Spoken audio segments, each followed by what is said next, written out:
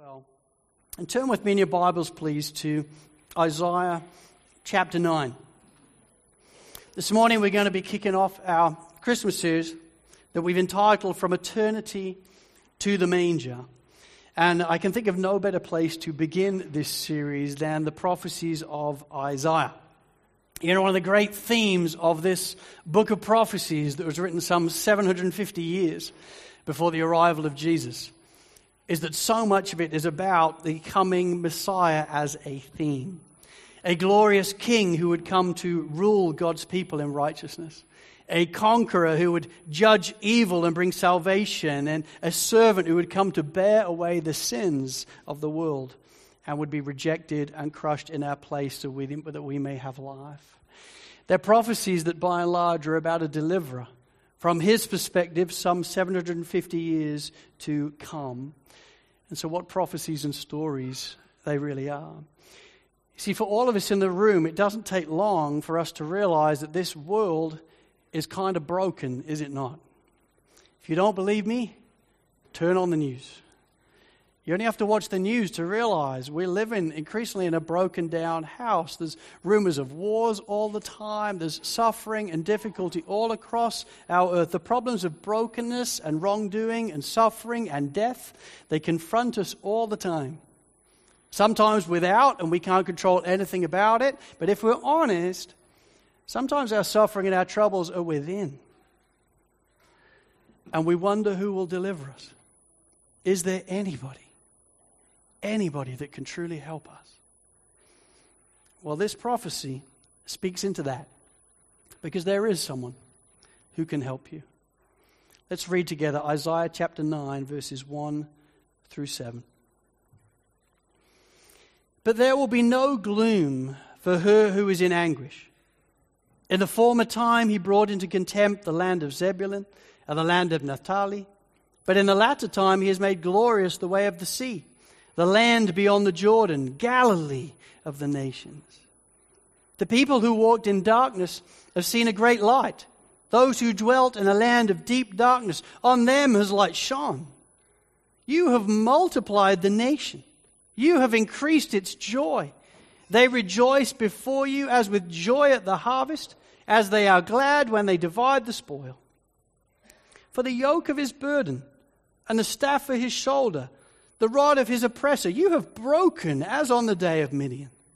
For every boot of the tramping warrior in battle, tumult, and every garment rolled in blood will be burned as fuel for the fire. For to us a child is born, to us a son is given, and the government shall be upon his shoulder, and his name shall be called Wonderful Counselor, Mighty God, Everlasting Father, Prince of Peace. Of the increase of his government and of peace there will be no end, on the throne of David and over his kingdom, to establish it and uphold it with justice and with righteousness from this time forth and forevermore. The zeal of the Lord of hosts will do this. Let's pray. Oh Lord, as we gather around this prophecy, spoken some 2,750 years ago, Lord, would we hear it this morning and realize it has something to say to each and every one of us in the room? Oh Lord, would you open eyes? Would you open our hearts? Would it be your voice that all of us hear this morning as we hear of the coming deliverer? Would our lives be changed? In Jesus' name, amen. You know, when I was a young boy, my dad, throughout my childhood, had two jobs, only ever two jobs. When I was really young, he was a milkman in the old school days where the milkman actually came around in little trucks and delivered to your house. That was my dad. And I loved going out with him on the truck at the holidays and spending time with him. And then when I was more at school age, my dad became a wholesale flower seller. So he'd sell flowers to the shops. And so he would go around in his van all day, Monday through Friday, delivering flowers to shops. And in the holidays, I would get to go out with him. And one of the things I realized about my dad as we were driving throughout the day, usually from 4 a.m. till about 6 p.m. plus, he loved music. So music would always fill the van. And my dad was obviously a man of the 60s, which meant one favorite that I heard over and over and over again was Simon and Garfunkel. Songs like Bridge Over Troubled Water, The Sound of Silence, Homeward Bound, The Boxer, America. I got used to all these songs. I grew up around singing, around harmonies. We learned them all together as a family often because my dad would play them regularly. And even if you have not heard of Simon and Garfunkel yourself because you are the younger end, you've likely heard of some of those songs because they're classics. And yet one song that you're likely less aware of by Simon and Garfunkel is a song called 7 O'Clock News.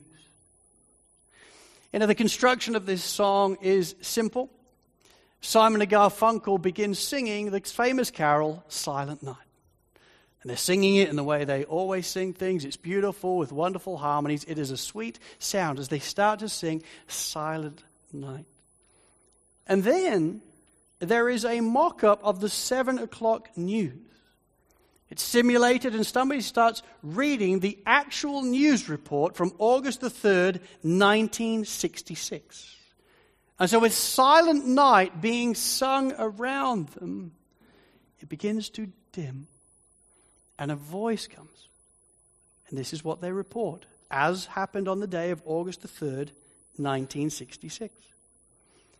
There was a dispute in the House of Representatives today over the Civil Rights Bill. President Johnson originally proposed an outright ban covering discrimination by everyone for every type of housing, but it had no chance from the start, and everyone in Congress knew it. A compromise was painfully worked out in the House Judiciary Committee. In Washington, the atmosphere was tense today as a special committee of the House Committee on Un-American Activities continued its probe into anti-Vietnam War protests.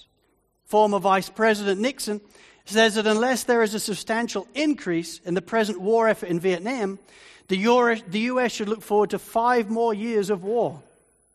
In a speech before the Convention of the Veterans of Foreign Wars in New York, Nixon said that the opposition to the war in this country is the greatest single weapon working against the U.S.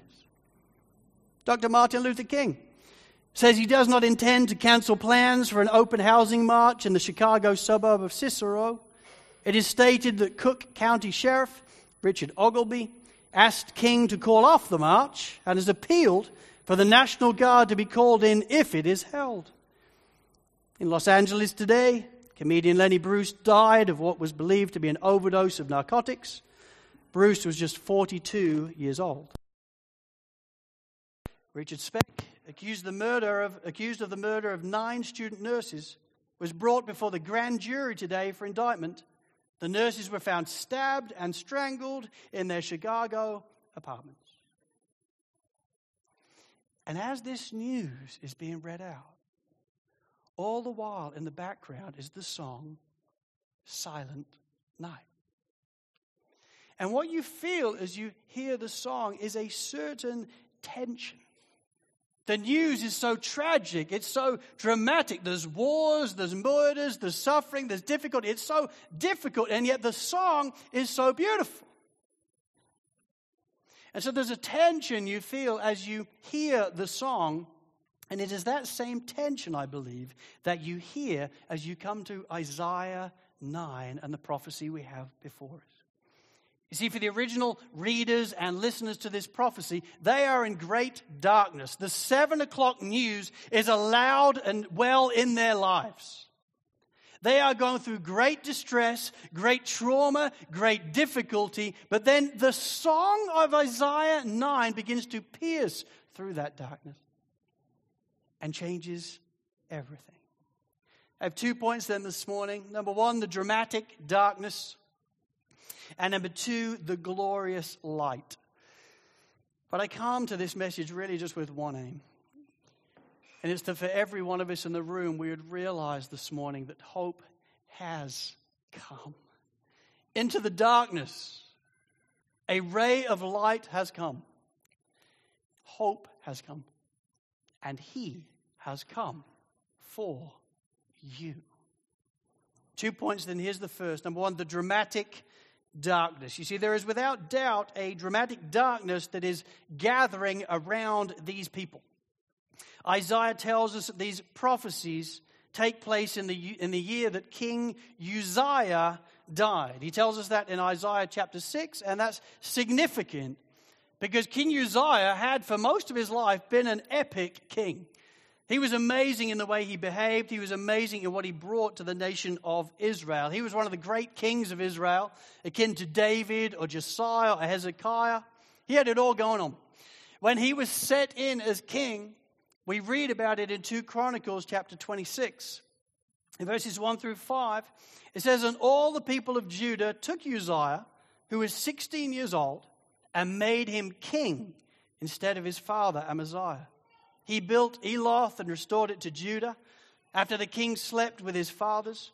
Uzziah was 16 years old when he began to reign, and he reigned for 52 years in Jerusalem.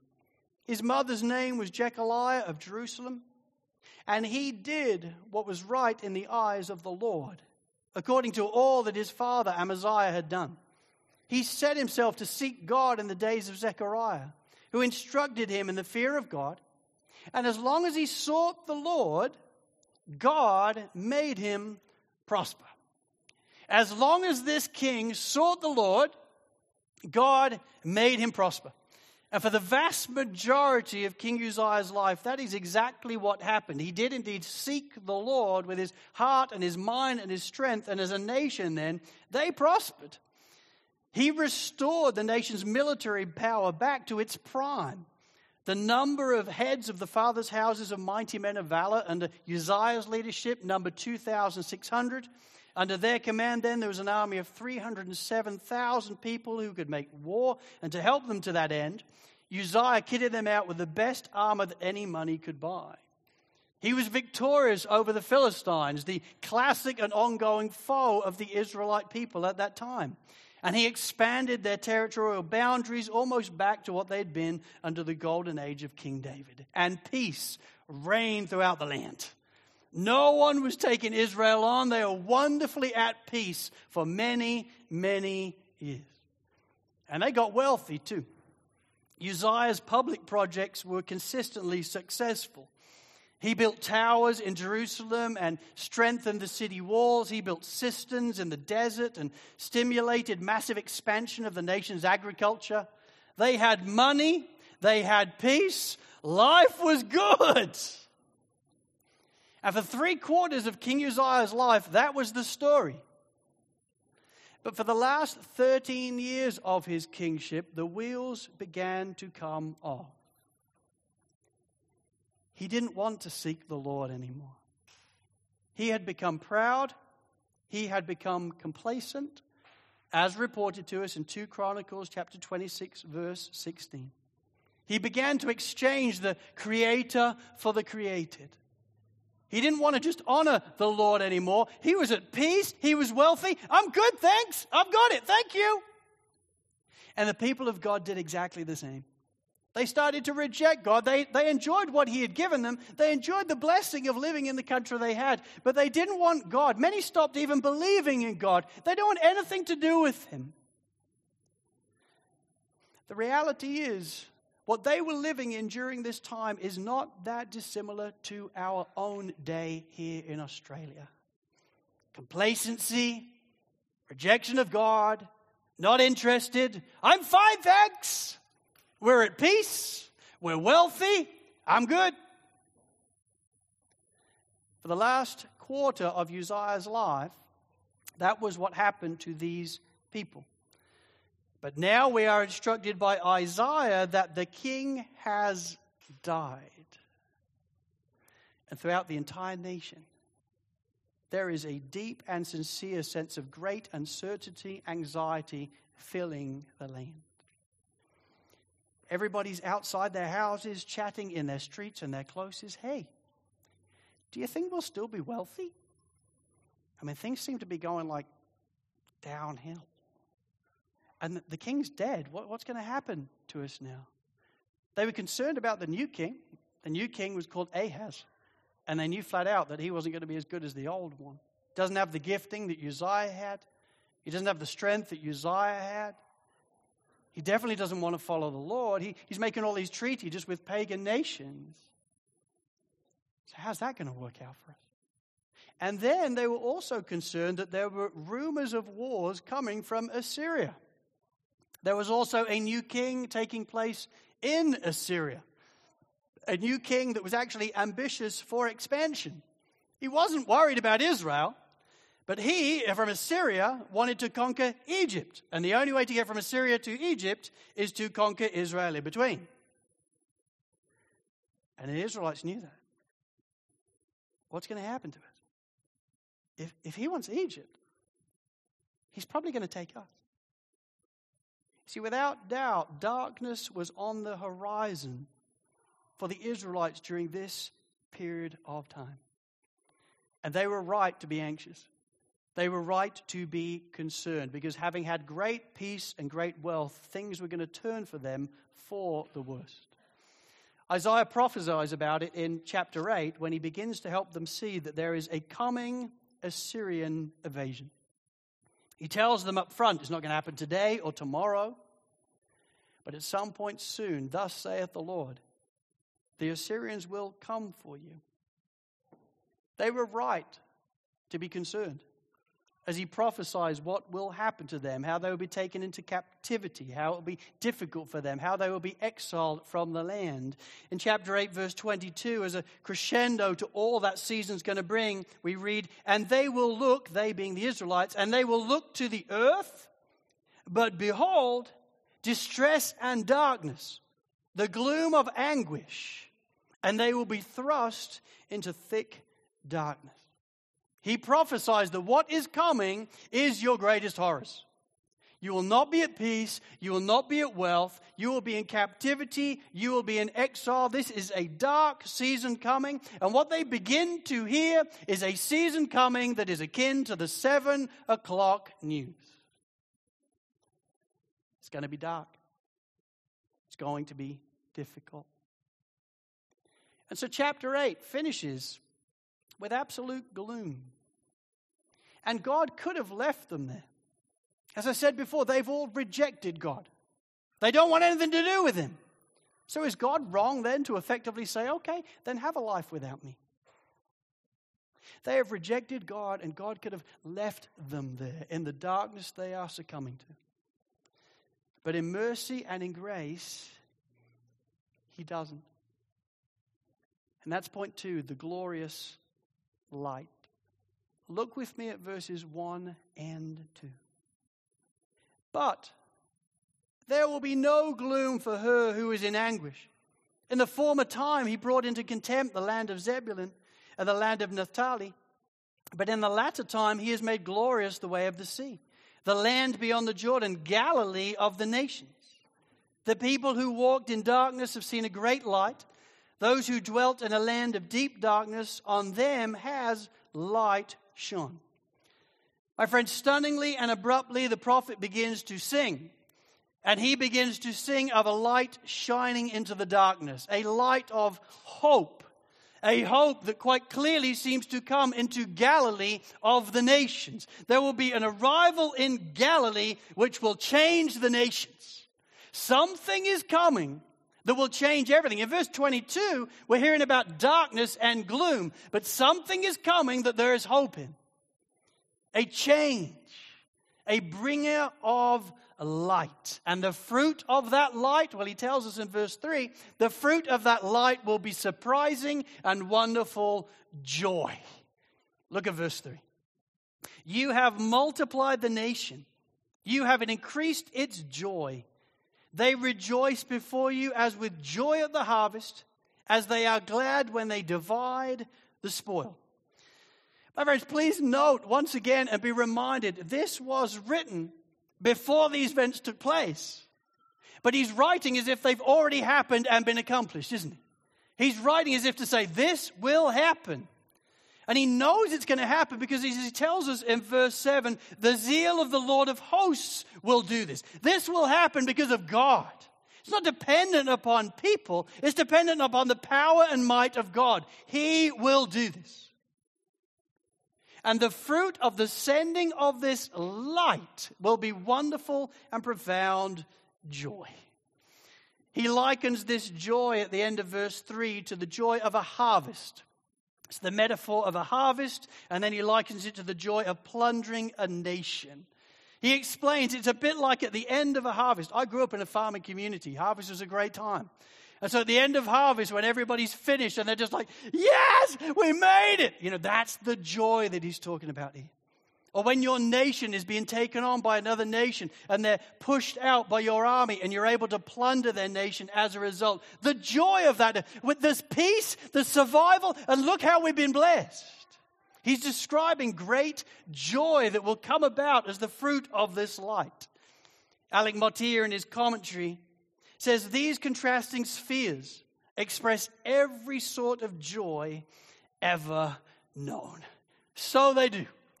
It will be a happy place because of this light that is to come. Ray Ortlund Jr. in his commentary says what we see here is a bonfire of God's grace. I love that illustration, a bonfire of God's grace. It is the flames of God's grace. They were in darkness and gloom, but a light is coming that will change everything. And the effect of it will be joy. Well, how is this joy going to come? What is this light which he talks about? Well, John Oswald, in his commentary, says this verse sets the stage for the most astounding event in human history. And so it does. How will God intervene to rescue his undeserving people in the midst of their deep and dramatic darkness? Here's how. Verse 6.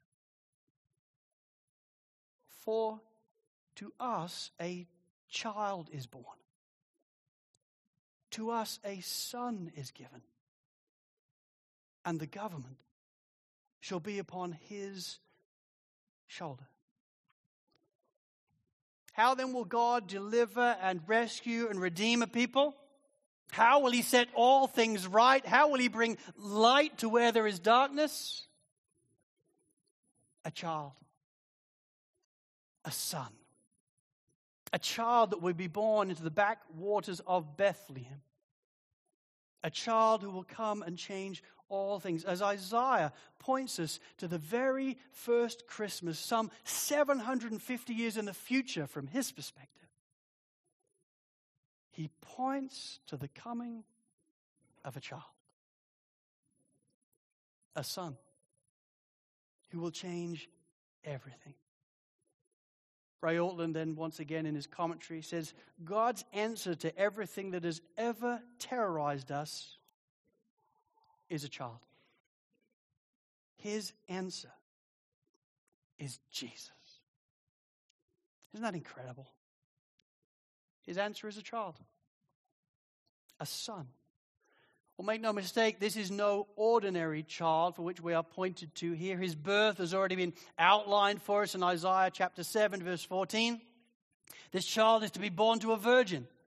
And this child is to be born to a virgin because he is going to have a unique and special father, namely God himself. For this child is going to be the image of the invisible God. This child, it says, in him the fullness of God will dwell bodily. This is the second person of the Trinity that will now clothe himself in flesh and come to earth on the greatest rescue mission ever told. This child is God's son. This child, in him the fullness of God dwells bodily. And Isaiah tells us that this child that will no doubt grow into a man will have 4 distinct titles, all of which tell us something about this child that is to come. Look with me again at verse 6. It says, and his name shall be called Wonderful Counselor. Wonderful Counselor. You know, a counselor in the Hebrew setting is simply one who is able to make wise plans and then rule them to fruition. It's one who's able to make plans and then has the ability to get it done. Well, this one that we are being pointed to here knows all things. He knows all things and sustains all things and understands all things. And he has the power to bring all things to fruition. The best ideas that you've ever heard of have always come from him. He's also mighty God. For from him and through him and to him are all things. As Isaiah tells us in chapter 40, again through a prophecy, this one to come is the one who marks off the heavens with the breadth of his hand. This is the one who can hold all the waters of the earth in the hollow of his hand. This is the one who breathed out the stars and names them and numbers them and sustains them, and not one is missing. You worried about Assyria? You worried about Rome? You worried about Babylon? Make no mistake, they're like dust on scales before him, a drop in a bucket before him. For he is mighty God, and he is everlasting Father, he tells us. Quite literally then, what everlasting Father means is a benevolent protector. He will rule and reign over his people with the tender, loving affection of the best father you could ever imagine. That's how he will rule. Not only with power and might, and not only with understanding, but profound love towards his people. Everlasting Father. And he will also be Prince of Peace. Because he alone would have the ability to resolve the holy hostility that exists between God and each one of us because of our sin and because of our rejection of God himself. He's the Prince of Peace. You see, the reason why there's so much darkness in the world today is fundamentally because of us. In Romans 3:23, we read, "For all have sinned and fallen short of the glory of God." It's a harsh reality, but it's a true reality. Each and every one of us, we haven't grown up just thinking, all I want to do in my life is honor God. I want to love him with all my heart and all my mind and all my strength. None of us have instinctively and naturally done that. No, what we've done is we've gone, you know what? I really like this creation that he's made, and I'm going to give myself to that passionately and wonderfully. And if you wouldn't mind just minding your own business while I get on. That's what we've really done. For all have sinned and fallen short of the glory of God. And the Bible says because of that, we're actually cut off from God. Because of our rejection of God, we're cut off from him. There is a chasm between us that we're never, ever going to be able to leap over. You can never make it right with God by yourself. Darkness fills the land. 7 o'clock news is playing everywhere. How are we going to be redeemed then? How do we get back right with God? Well, for to us a child is born, and to us a son is given. And this is what that son says in John 3:16. He says, "For God so loved the world that he gave his only son, so that whoever believes in him should not perish, but have eternal life." This son, this child was coming to earth on the greatest rescue mission ever told. He was coming after us as a people to deliver us by his grace and for his glory, to deliver us from our sin so that we could be forgiven of our sin, and to deliver us into a relationship with God so that we could be reconciled to him. And he tells us that when we put our faith in him, we're not just made right with God, but he adopts us into his very family. We become a son or daughter of God himself, where he tells us, "I will look after you like an everlasting father. I will care for you. I will aid you. I will help you in all that you go through in your life." And then he delivers us by his grace one day into an heaven that is our eternal home. You see, for all Christians, the best is yet to come. But the only way to get there is to be delivered. We need a deliverer. And we have a deliverer. His name is Jesus. That's what the child came to do. This wonderful counselor, this mighty God, this everlasting Father, this Prince of Peace. He came to deliver us. See, maybe you're here today and you don't know Jesus Christ as your Lord and Savior. Well, my friends, I simply want to encourage you. Hope has come for you. There is a hope for you. And his name is Jesus.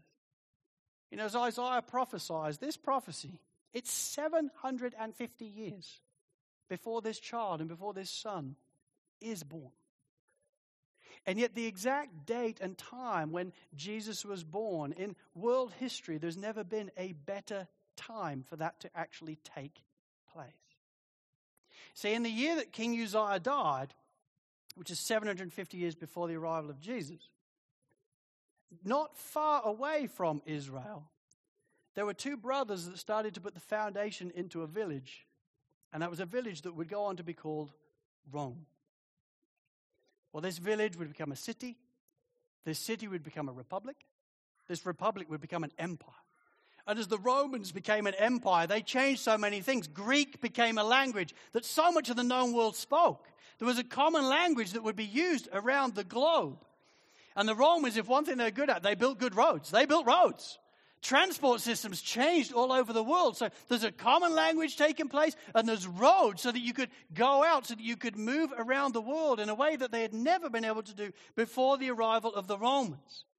There had never been a better time in world history for a deliverer to come and to give their lives away as a ransom for many, knowing that it will be now that this message can go out. So 750 years after this prophecy, in a backwater of Bethlehem, a baby is born. The deliverer. And the timing was perfect. And maybe your arrival today to hear this message is another example of the perfect timing of God. Maybe you thought you were just coming for a baby dedication. Maybe you saw us online and you thought, well, today sounds like a good day to come. Maybe a friend invited you. I don't know. Well, maybe it's all by divine plan, because God in his sovereignty wants to tell you about a son that came for you. My friends, God so loved the world. He so loved you that he gave his only begotten son so that if you believe in him, you would not perish. You would have eternal life.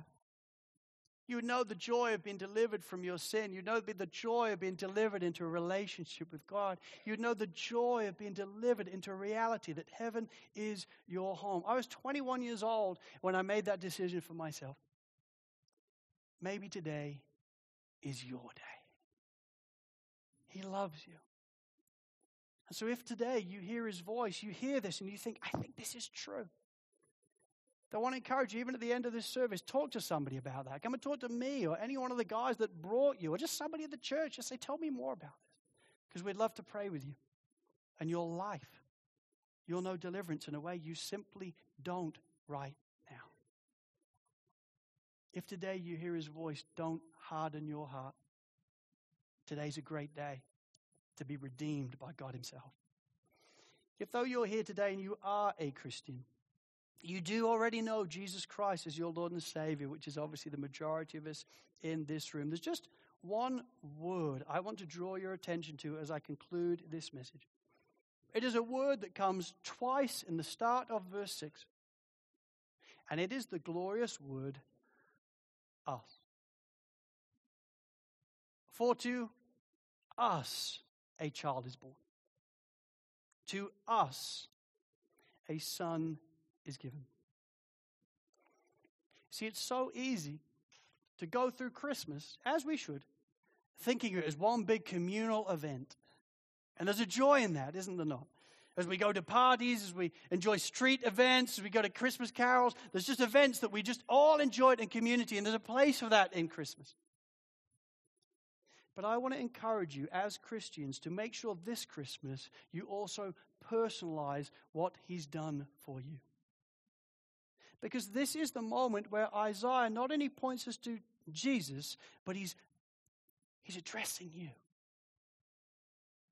God is getting eye contact with you as a Christian. For unto you a child is born. Unto you a son is given. Brothers and sisters, if you've put your faith in Jesus Christ as your Lord and Savior, would you know afresh this Christmas of his passionate and personal love for you? Because it's right here in the text.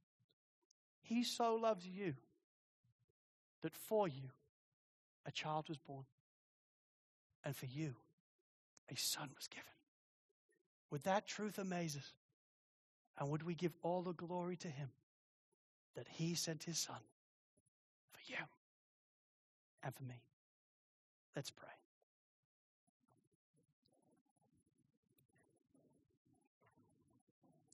Lord, it's staggering to me that we can gaze at a prophecy written some 750 years before the events happened, and yet we can gaze wonderfully at you. Lord, I thank you for coming and dying in our place. I thank you for sending your son. Lord, you could have left us. You could have left us with the 7 o'clock news singing in the background. But instead, you introduced the song of a lamb, the song of a son that would change our lives. Lord, thank you for delivering us. And Lord, I pray that there would not be any individual in the room that would leave today unaware of what you've done for them. Because you came after them. He who is mighty has done a great thing. Would we personalize that? And would we be lost in wonder as a result of what we see? And may all glory go to you. In Jesus' name, amen.